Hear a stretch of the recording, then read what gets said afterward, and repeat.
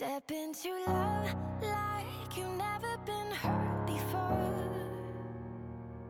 Step into trust like you've never been burned before. Hello and welcome to Braveheart Conversations, where we learn the art of love through brave and compassionate conversations. I am Jillian Landis. and I'm Marie Wallace. And we are your hosts today. Hello, everyone, and welcome to Braveheart Conversations. This is Jillian Landis, and I'm here today with Marie Wallace. Good morning. And today we are going to be talking about how to experience trauma and then move forward and put your life back together. How does that look? What does that process feel like? And how can we come to some semblance of a normal life after experiencing trauma?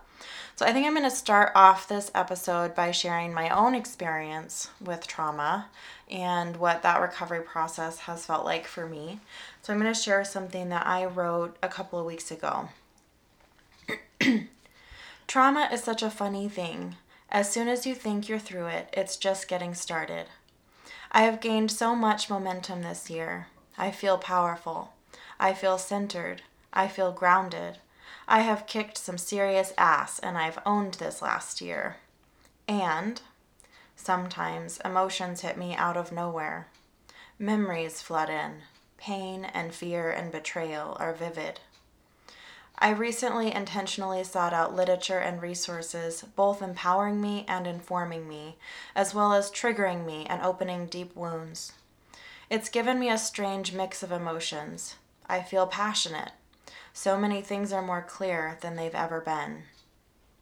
And I feel sad for the girl in me who got hurt. Part of me wants to shove it down, deny it. I tell myself I'm stronger than that. I just want it to be over. I mean, it's been over a year since I've been out of that environment, so why would I feel it now? But as the numbness wears off, I realize the powerful strength of denial and minimizing and justifying that kept me safe.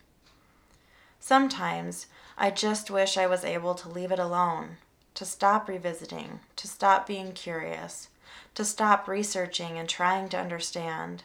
But it's how I am built. I just don't walk away from shit. So, as I am uncovering these wounds and exploring my insides, I feel raw. The most bizarre things bother me and bring floods of tears. I realize there are wounds I cannot just pretend are healed. I want to push away and sabotage when I feel scared. Overreaction seems normal and reasonable sometimes. I realize I find an overwhelming amount of comfort in controlling my home and surroundings. Normal consumption of alcohol around me is grating and triggering and scary. Receiving happiness and love feels unsafe. Sometimes I feel like a child who is breaking the rules and is going to get in trouble. Listening to the girl in old audio clips and journal entries is tough. I struggle to love her when she betrayed herself without a fight. Sometimes I'm afraid of her. It's hard to realize my sensitivity impacts other people. It's difficult to find a place of grace in my heart for my messy wounds. It's challenging to allow my current sensitivities to be my normal, even if it takes time to heal, even if it's inconvenient. It's uncomfortable to let myself honor what I need, even when it feels ridiculous. I realize this journey of healing requires me to acknowledge all the sides of me. I am a badass warrior. I am incredibly strong and independent and motivated and driven.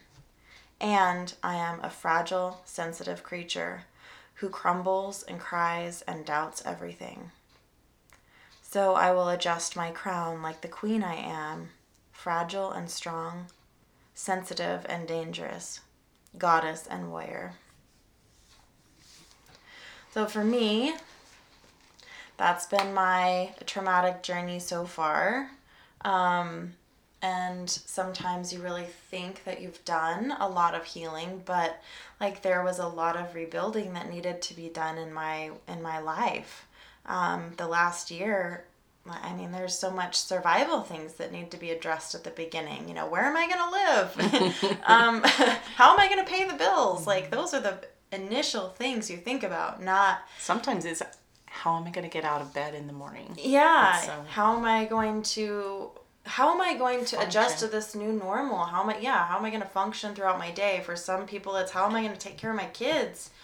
And I'm right away learning how to battle again with this person over my kids. Sometimes that isn't a clean break.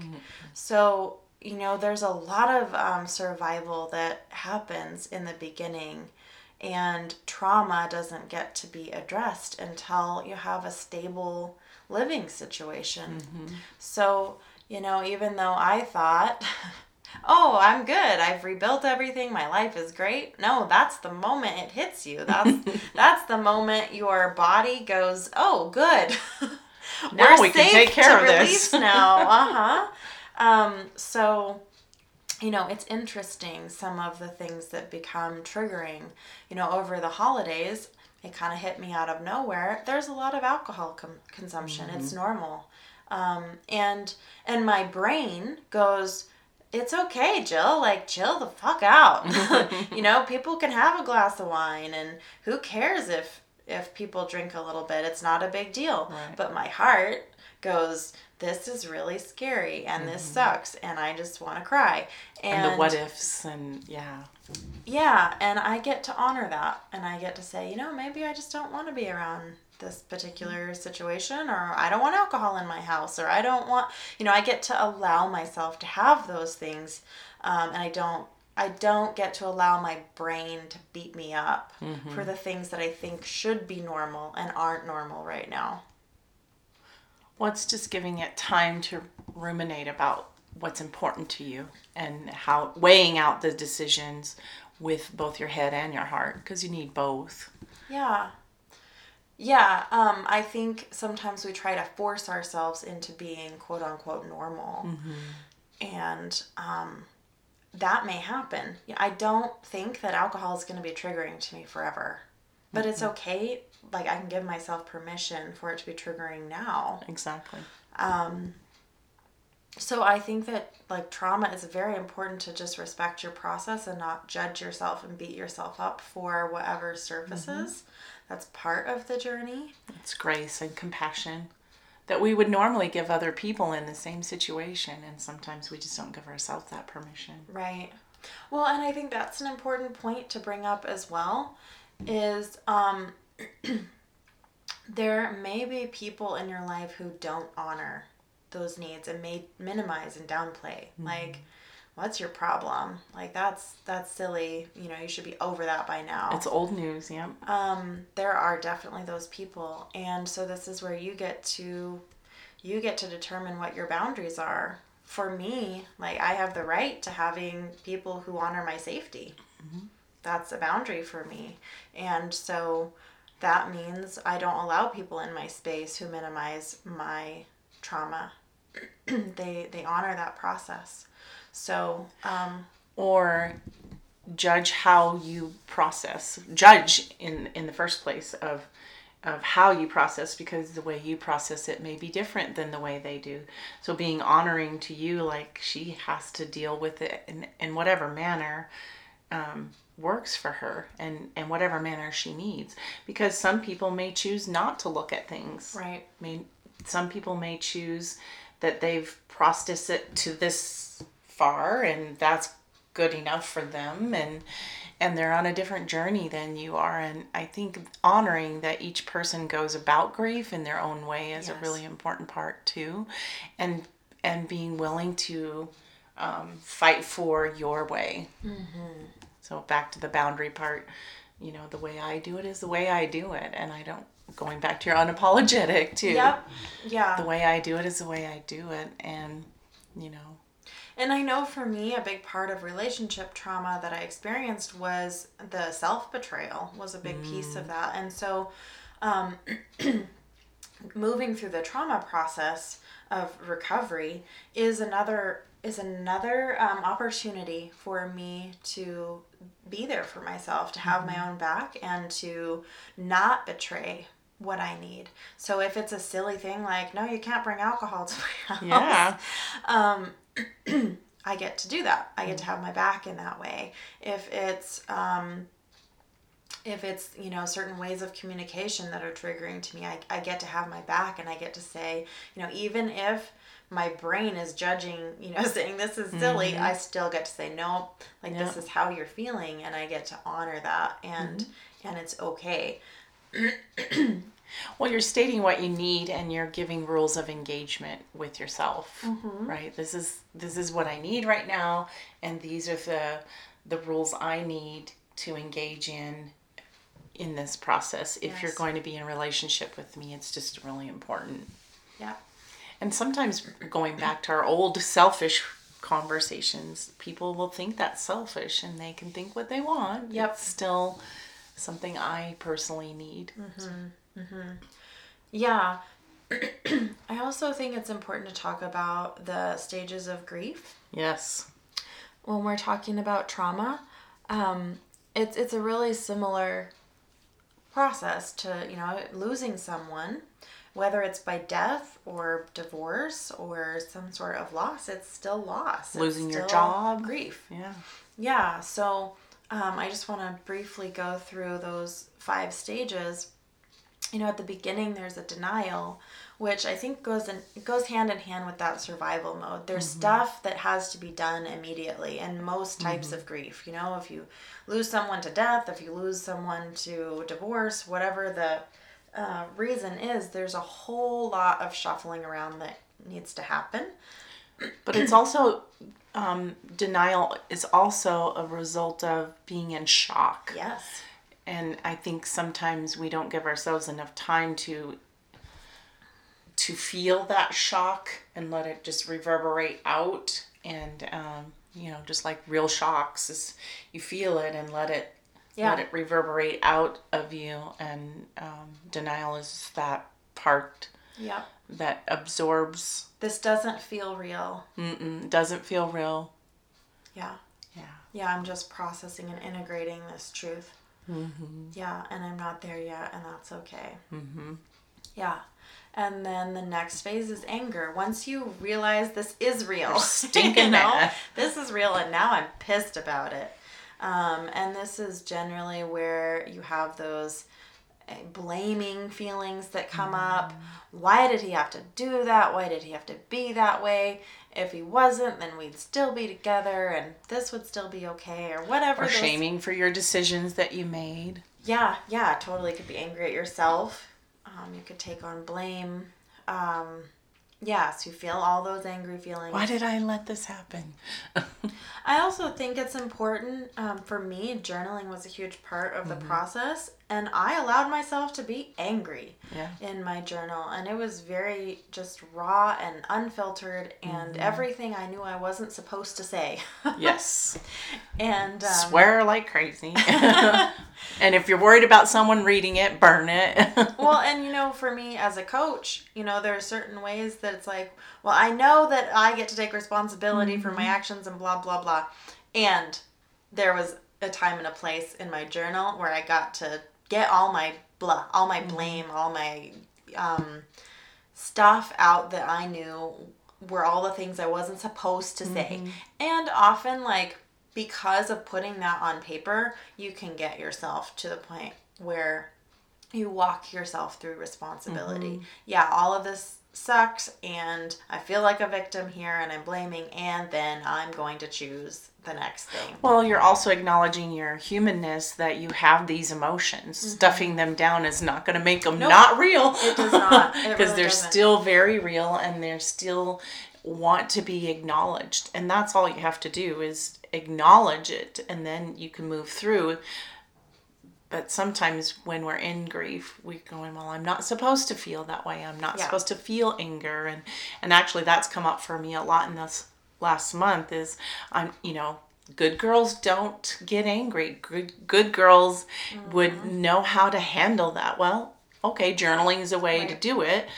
But if I'm still suppressing while I'm journaling, because I've done that before too, where I'm journaling and I'm so afraid that someone's going to see it or read it and see me swear or see me, icky and gross. And then it doesn't get resolved. And so it's really okay for you to get as ugly as you need to. It doesn't mean that's who you are. Right. It's just a feeling that you have. And fortunately, those feelings go in waves and don't show up as often. So if you are afraid of someone seeing or reading, write it anyway. Yes. And burn the journal, find a safe, whatever works for you, but find ways to get it out, because it is okay to be angry. And I think sometimes we don't give ourselves permission for that. Yeah, and actually, I have kept all of my journal entries, and it's been really enlightening to, I know on my anniversary or the anniversary that would have been, I looked back at my entry the year before, and it is very healing to see the stark contrast of where you were and where you are. It can also be really a great part of this grief process, because you do change so much that you can look back at where you were and say, wow, that was a crazy empowering situation. too. It's very empowering. So burn it if you need to, but there is value in going back and reading where you were at. There's so much power. I didn't burn mine, but I agree. Some people need to, yeah. Yeah, if you're in a situation that's harmful.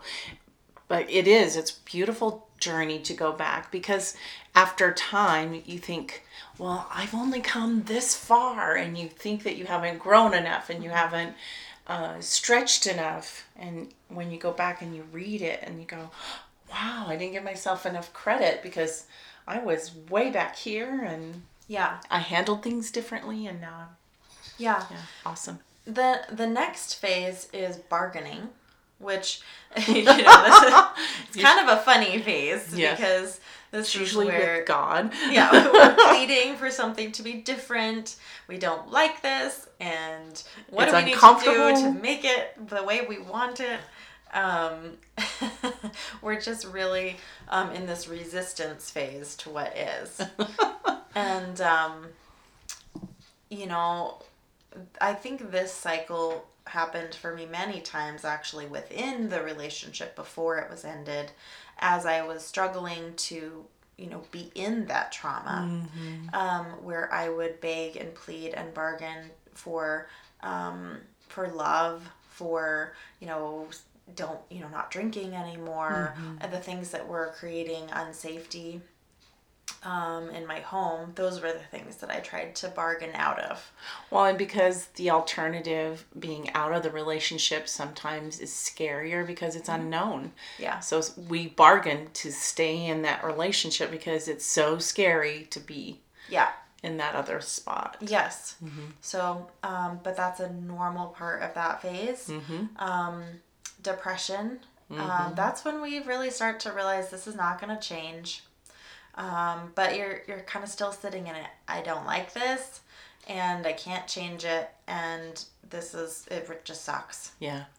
And so you might experience a slump, and then acceptance is that last phase, and I feel like these are pretty close together. The acceptance is really, the depression, you're in acceptance, but you don't want it to be that way. Yeah. In acceptance, I think the distinction is, you realize it's not going to change. It's reality. And it's not so bad. Or now what? Now what do I do? Yeah. Yeah. Because there was definitely a phase for me where that flipped. And it was like, this really isn't so bad. And then there's another flip for me where it's like, oh, this is actually much better. And these, I want to go over the part that it doesn't always go in this cycle. It can weave in and out of different stages. It's not always in that exact order, because because relationships are layered and feelings and emotions are layered, and you can maybe weave back and forth in a few places until you do resolve it and get to that acceptance phase. So just know, you'll feel that moment of acceptance on some part, and then you reopen a wound and you have to, start over again. But it may not go in that order. I know that I've gone into grief and we talked about this earlier, when my dad died, it really shocked me. I'm thinking that I'm doing pretty okay because I kind of had an idea that it was coming. And then I walk in his trailer and see a peppermint that reminded me of him, and I just bawled. I started bawling out of nowhere. And, That's so trauma. you'll be surprised sometimes where those feelings come from. And not to judge yourself, because, I mean, sometimes people will say you're wimpy or why haven't you gotten over that, and why is this bothering you now? You knew it was coming, or it just never is easy, and each person will handle it different. Yeah, so I think being gracious with yourself as those triggers come up is really important, and allowing them to be, surrounding yourself with people who are also sensitive to your triggers is important. However, I think it's important to bring up right now as well, we continue to take ownership of our own healing. Exactly.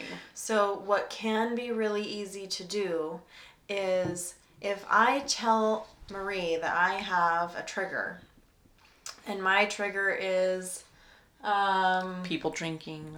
people drinking, okay. So, but Marie has a glass of wine once a week. That's part of her routine, and she's done that forever, and it doesn't bother her at all. It's healthy, and she's hasn't created any problems. For me to tell Marie, how dare you drink because of my trigger, this triggers me. Yeah. I am then making Marie responsible for my healing. I'm responsible to heal my triggers. So, and I think that there's a lot of times where I've either experienced someone else placing their healing on me, or I can identify times in the past where I've done that to other people. And that's unfair. Very unfair. That is unfair, and it's not right. I do get to set boundaries where I can say, I don't want that in my home. Marie, feel free to go drink a glass of wine, but I don't want that in my space. I can also set the boundary, I don't want substances in my intimate relationships. That can be a boundary for me because this is what I'm choosing. I get to uphold that boundary, right? That doesn't mean I get to tell someone you can't ever drink, or you can't ever, do some lifestyle choice that It's unrealistic. Yeah, but I get to decide if I want that in my space. That's the difference between setting a boundary and making somebody else responsible for my healing. So I just want everyone to hear that difference, because I think that happens a lot. And I also think that even though we've made some great strides in understanding trauma and mental health, it was intended to be empowering. We know what the problem is so we can heal it. Sure. It becomes disempowering when we get to the point where we say, because I have this trauma, I can't blah, blah, blah. Because I have this mental illness, I can't blah, blah, Well, it blah. puts you back in the victim's arena It does. again. So we're using it to actually disempower ourselves instead of empowering ourselves. So Because it's hard to look at it that way. it's super hard. And to also realize triggers aren't bad. No. So when something comes up as a trigger for me, I get to look at why. I get to start to heal that wound. Triggers aren't necessarily to be avoided. They're indicators that something's up. It is. Yeah. Yeah, so just like any feeling, like I always talk about resentment. That's a big one I hear about. So when people tell me that they're resentful, I often will hear people say, I need to clear the resentment and be happier. Right? They just want to shift into something else. Where I have learned, for me, honoring resentment is really important. So resentment doesn't just show up for no reason. It shows up because I'm out of alignment with a boundary. That internally I feel that I like a basic right of mine has been violated. Someone's taking advantage of me, or I'm out of alignment because I'm letting allowing somebody, something. Yeah, I'm allowing something to happen that is not in alignment with me and my boundaries. So resentment is a gift. Resentment is simply telling me where I get to honor a boundary, where I get to enforce a boundary, or I get to speak a boundary. Instead of I just need to change the feeling. And I think trauma can be the same way when we have triggers come up. Those triggers can just be indicators for us. How do I need to govern my life differently? Exactly. Instead of making them bad and wrong and something that we just need to avoid.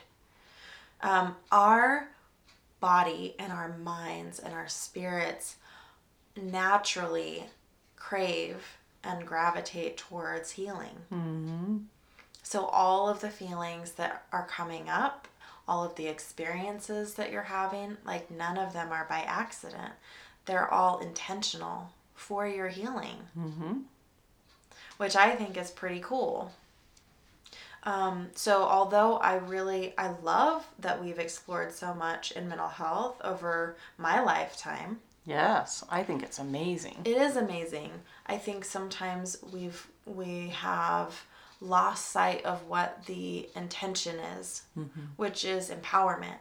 I know that I have these particular struggles, therefore it empowers me to heal.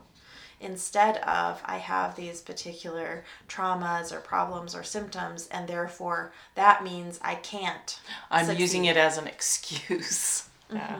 Yeah, it's never meant to be an excuse. No. It's meant to be something as a tool for healing. Yeah. I think the piece where it's used against people as, it doesn't serve us well is not only, I can disempower myself by saying I have this diagnosis or I have this problem, so then I can't. I think I've seen mental health professionals also do that to other people. You have this problem, so therefore you can't. Or you'll never have. And people accept that as truth and valid and the only truth, right? Yeah. So I think those are all really important pieces to talk about in recovering from trauma. Don't use it against yourself. You hold the pen. Even if you are victimized, you hold the pen in your life to write the end of that story. You get to move forward. Or rewrite that story too. It's vital for you to do that, to rewrite the ending or to give it a new ending. And usually the things that we have traumatized us end up being ways that we can serve others and help others too, because I've seen that happen time and time again, where people take something that happened to them and they're able to heal and help others when they get past it. So that's a stage as well. If you're a servant leader, just know that you can lead the way for some people to see a way out, because you've been brave enough and courageous enough to get yourself through it, and you can see things that others can't see. And who's to say that maybe mental health or traumatic PTSD and those things aren't ways to elevate ourselves quicker? Like, maybe because it's in our faces a little bit more, we get to see it more. We can't hide it or suppress it or push it down. The awareness is way higher, and so maybe your path could be more accelerated. I love talking about trauma in like that recovery phase where you are writing and telling your story, whether you're speaking or you're just sharing one-on-one, you're helping somebody else through it, you're writing. I think sharing your story is incredibly healing, not just for you, but for other people, because just like the Me Too movement, nobody knew. Nobody knew how many people were affected until that started, and then it was overwhelming. And they felt alone in that. You're not alone in feeling your trauma. Right. And the more that you feel that you are empowered by your story, you're empowering others to speak up as well. Absolutely. Yeah, the more you talk about it, the more you share, the more you realize you're not in isolation. And you bring other people out of isolation too, because so many people think they are isolated. So many people think that they're alone. It also diffuses the power of the story over you. It does, and I think it diffuses the power of the individual if your trauma is that way. For me, by telling my story, that was so scary, especially at the beginning, because it's hard to overcome that really false sense of power that person had over you. And so by telling your story, you kind of fly in the face of that. And everybody has these nightmare stories of what they think is going to happen. And there are the cases where people do put themselves in danger. And, there are always those awful horror stories. But more often than not, those people that we thought were super powerful and bullies have far less power and are way more, they have more bark to their bite. Yeah, exactly. When push comes to shove, they're really small. Yeah, they have really loud, big voices and not a whole lot to back it up. And so sort of reminds me of pit bulls. You know how they look so big and scary and they're really sweethearts.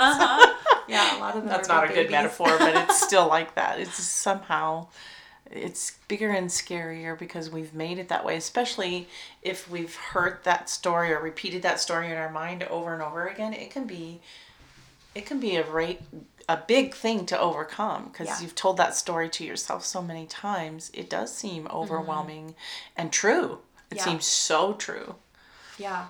So to have those fears, to have them, and then it's not about getting rid of the fear. It's about doing it anyway, facing it anyway. That's where the courage comes in. And then after the fact, after facing it, when those fears seem so vivid, that's when you really feel the empowerment that happens after, because you did it anyway. It's not ever waiting for that fear to just pass. The fear won't pass. Nope. Not until you face it. When you face it, then you have some chance of dispelling that fear and integrating it. And you'll be quite surprised that, the thing that you feared was really an illusion. And, it's just so nice to dispel those. And you're like, oh, that wasn't as near as bad as I thought. Right. Because it made it so big in my head. Yeah, it's a very, very empowering thing. So you can let it cripple you or you can let it build you. Yeah. Yeah. I feel like we have talked about a lot of different elements of trauma and that healing. Really great. And the biggest takeaway is, face your fear. Go through the stages and know that it's okay. It's really okay for you to feel all the things that you're feeling and not allowing others to tell you how you could or should feel. I think that's an important takeaway as well. Just honoring yourself in the process of all that you're going through. And it doesn't look any certain way. There's no real path. No shortcuts at all. Yep. And be graceful and compassionate towards yourself because trauma does take a long time to process and get through. Years. Yeah. So just the allowance of letting it come up whenever it comes up and being okay with that. Yeah. I would love to hear more about your experiences with trauma and what has worked for you, maybe what hasn't worked for you, whatever your experience has been with relationship trauma and letting go and moving forward. I'd love to hear more from you. And also know that this came up because someone asked us some questions. So know that your your questions, your stories are all valid and important. So if you have some questions, make sure you ask, because it's beneficial to everyone. So true. Yeah. So if you have clarifying questions about this, please for send reals. them in. If you have a question about something else, we are listening. We are definitely listening. So we will be here again next week. We're here every Thursday. And we just love having these conversations. It always is a highlight of my week. Mine too.